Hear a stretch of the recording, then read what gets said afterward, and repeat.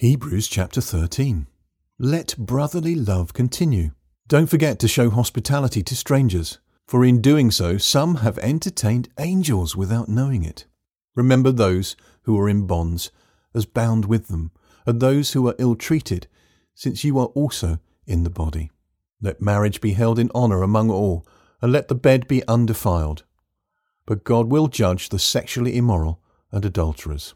Be free from the love of money, content with such things as you have.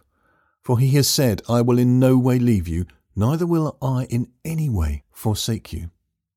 So that with good courage we say, the Lord is my helper, I will not fear. What can man do to me?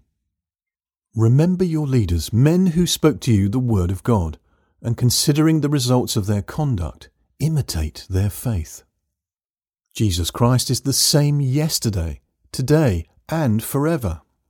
Don't be carried away by various and strange teachings, for it is good that the heart be established by grace, not by food, through which those who were so occupied were not benefited. We have an altar from which those who serve the holy tabernacle have no right to eat. For the bodies of those animals whose blood is brought into the holy place by the high priest as an offering for sin are burned outside of the camp. Therefore Jesus also, that he might sanctify the people through his own blood, suffered outside of the gate. Let's therefore go out to him, outside of the camp, bearing his reproach. For we don't have here an enduring city, but we seek that which is to come.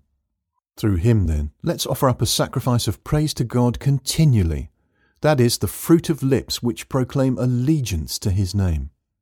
But don't forget to be doing good and sharing, for with such sacrifices God is well pleased. Obey your leaders and submit to them, for they watch on behalf of your souls, as those who will give account, that they may do this with joy and not with groaning, for that would be unprofitable for you. Pray for us, for we are persuaded that we have a good conscience, desiring to live honourably in all things. I strongly urge you to do this, that I may be restored to you sooner. Now may the God of peace, who brought again from the dead the great shepherd of the sheep, with the blood of an eternal covenant, our Lord Jesus, make you complete in every good work to do his will, working in you that which is well-pleasing in his sight, through Jesus Christ, to whom be the glory for ever and ever. Amen. But I exhort you, brothers, endure the word of exhortation, for I have written to you in few words. Know that our brother Timothy has been freed, with whom, if he comes shortly, I will see you.